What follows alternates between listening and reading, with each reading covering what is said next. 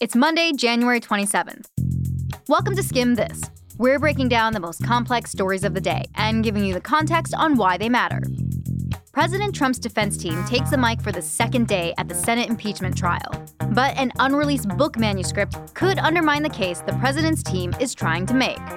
Then, why the president is taking back-to-back meetings with Israel's top two political rivals. And finally, some good and bad news about the ongoing coronavirus outbreak.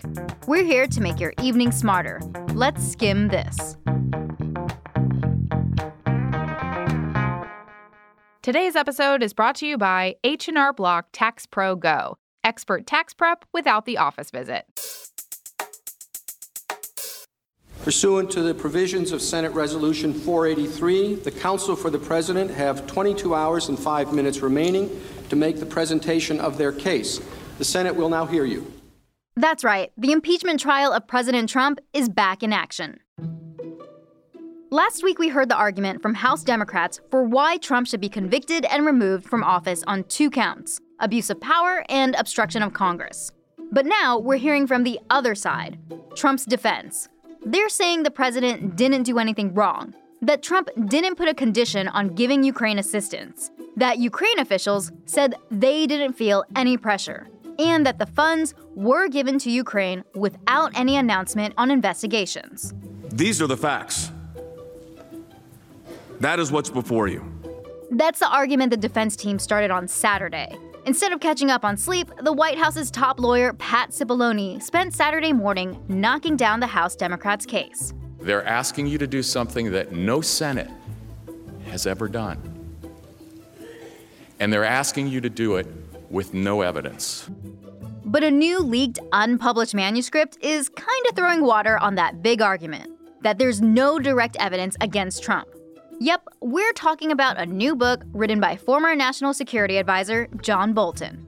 Remember, Bolton stepped down from that post last September, right before all the drama came out about Ukraine. And Bolton's been pretty tight-lipped since then. Now, he's ready to spill the beans. Yesterday, Bolton's book, which is going to be published in March, leaked. The New York Times got the scoop. Apparently, Bolton claims that Trump said to him directly that hundreds of millions of dollars worth of aid should be withheld from Ukraine until the country's leaders agreed to investigate former VP Joe Biden and his son Hunter. If that sounds familiar, you're right. That's what the impeachment trial is all about. House Democrats say that Trump abused his power by withholding that aid in exchange for personal political favors. So Bolton's basically saying, yep, he did withhold aid for his own gain. Trump says Bolton's only making these claims to sell more books. But what Bolton's saying in his manuscript is pretty big. He was a top official in Trump's administration, and now he's suggesting Trump did do something wrong.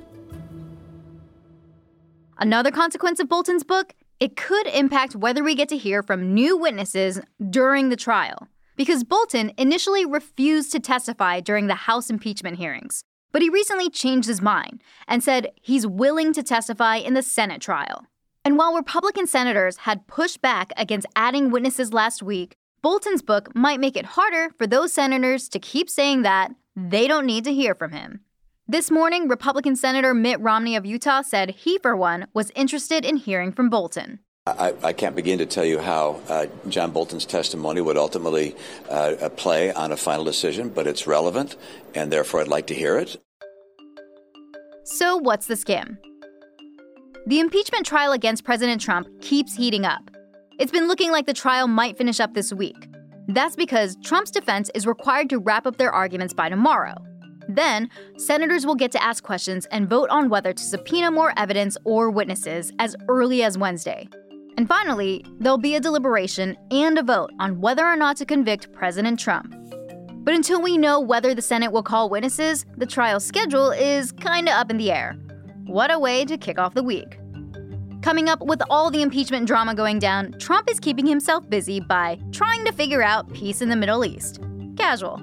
We'll have more on that next.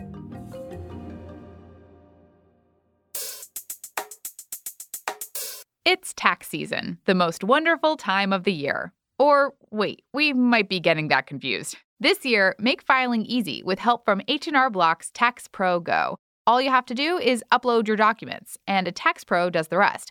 They'll complete your taxes, and once you approve it, they'll file the return on your behalf. It's like having a personal assistant, minus the rest of the stuff a personal assistant does. It's better with Block. So, not far from the impeachment trial going down on Capitol Hill, there was also some action going down with a big meeting in the White House. Actually, 2 meetings. Today, President Trump and other top officials met with Israel's Prime Minister Benjamin Netanyahu. And remember, Trump and Netanyahu are known for having a bit of a bromance. Back in 2018, Trump even said, "We have, I would say, probably the best relationships right now with Israel that we ever had. I think we're as close now as maybe ever before." But directly after meeting with Netanyahu today, Trump sat down with none other than Benny Gantz, aka Netanyahu's chief rival. Wait, what?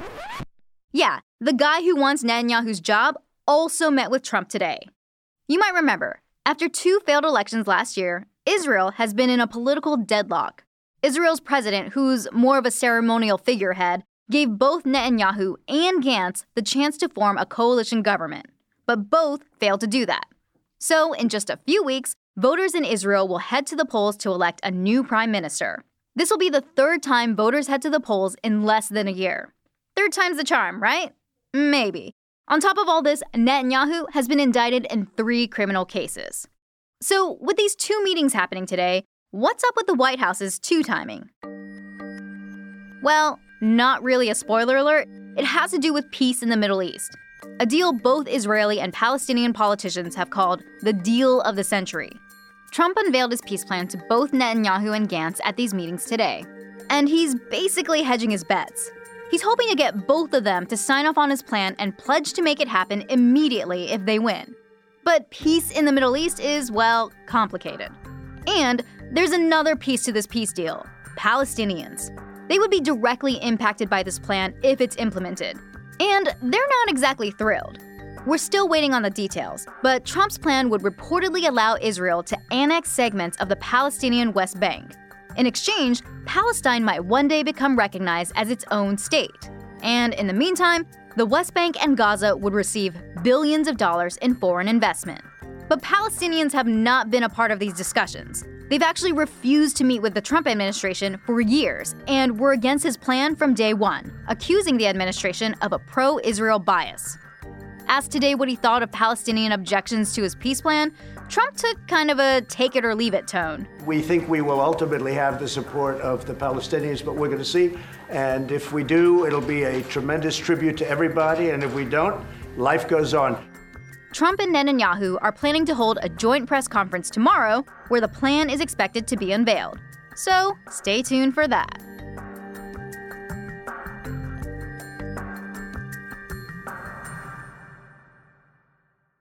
Taxes are personal. Life happens, and then suddenly, you've got to tell the government about it. So this year, The Skimm is teaming up with H&R Block to learn about how different life updates can affect your taxes. Today, one Skimm HQer who recently had a baby is here to share a thing to know. From the minute I got pregnant, everyone started giving advice about what to eat, the best sleep tips, the must-have strollers. I've heard it all. But here's the thing to know. Dependent. As in, now you have one. You have so many things to think about when the baby is born, but trust me, one of those things should be to update your W-4 and change your allowances. Because now, you have a dependent. Doing that could give you a pay bump in your next paycheck. Oh, and when you go to file, be sure to claim the child tax credit and look into getting tax breaks on childcare. Yes, they exist and you want them. Because did you hear? Babies are expensive. Oh, and you should nap when they nap. Or whatever works for you. And if you want more tax tips, head to theskimm.com/letsgetpersonal.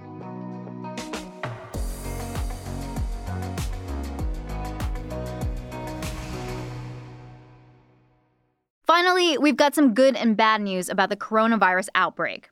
Let's start with the bad. China has now confirmed 82 deaths and almost 3,000 coronavirus infections since the outbreak started in December.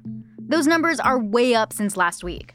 We've also learned that efforts by the Chinese government to quarantine the entire city of Wuhan at the epicenter of the outbreak might not be the best idea. You might remember last week, we heard from a health expert at Northeastern University named Wendy Parmet. Parmet described how mass quarantines like the one China is trying now can backfire. One well-known example of that happened in 2003, when another coronavirus called SARS broke out in China. In response to SARS, there was a lot of panicked rushing out of urban areas, and that can actually facilitate rapid spread of disease, as well as causing all kinds of other disruptions and dangers. Well, we may be seeing something similar here. Last week, a Chinese railway company said 300,000 people had taken trains out of Wuhan in the final hours before the quarantine went into effect. Turns out, the total number of people who left the city was way off. Yesterday, Wuhan's mayor admitted that 5 million people actually fled the city and are now somewhere else. If that's not bad enough, China's health minister has said coronavirus might be displaying signs of what's called asymptomatic spread. That means people who don't appear ill could already be infected and are spreading the virus to others. That's also kind of scary because researchers haven't been able to figure out just how infectious this strain of coronavirus is. But that new concern actually brings us to one bit of good news. Over the weekend, the World Health Organization announced that the editors of major scientific journals had agreed to let them see new coronavirus research before it's published. That's important since it normally takes medical research months to be reviewed before publication. But now, key findings could get into the hands of health officials a lot faster.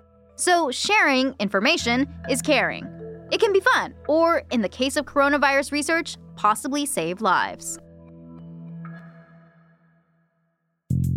And that's all for Skim This. Thanks again for listening, and be sure to hit subscribe and rate and review us on Apple Podcasts. If you want to add the Skim to your morning routine, sign up for our free newsletter, The Daily Skim, right on our website at theskim.com. It's everything you need to know to start your day right in your inbox.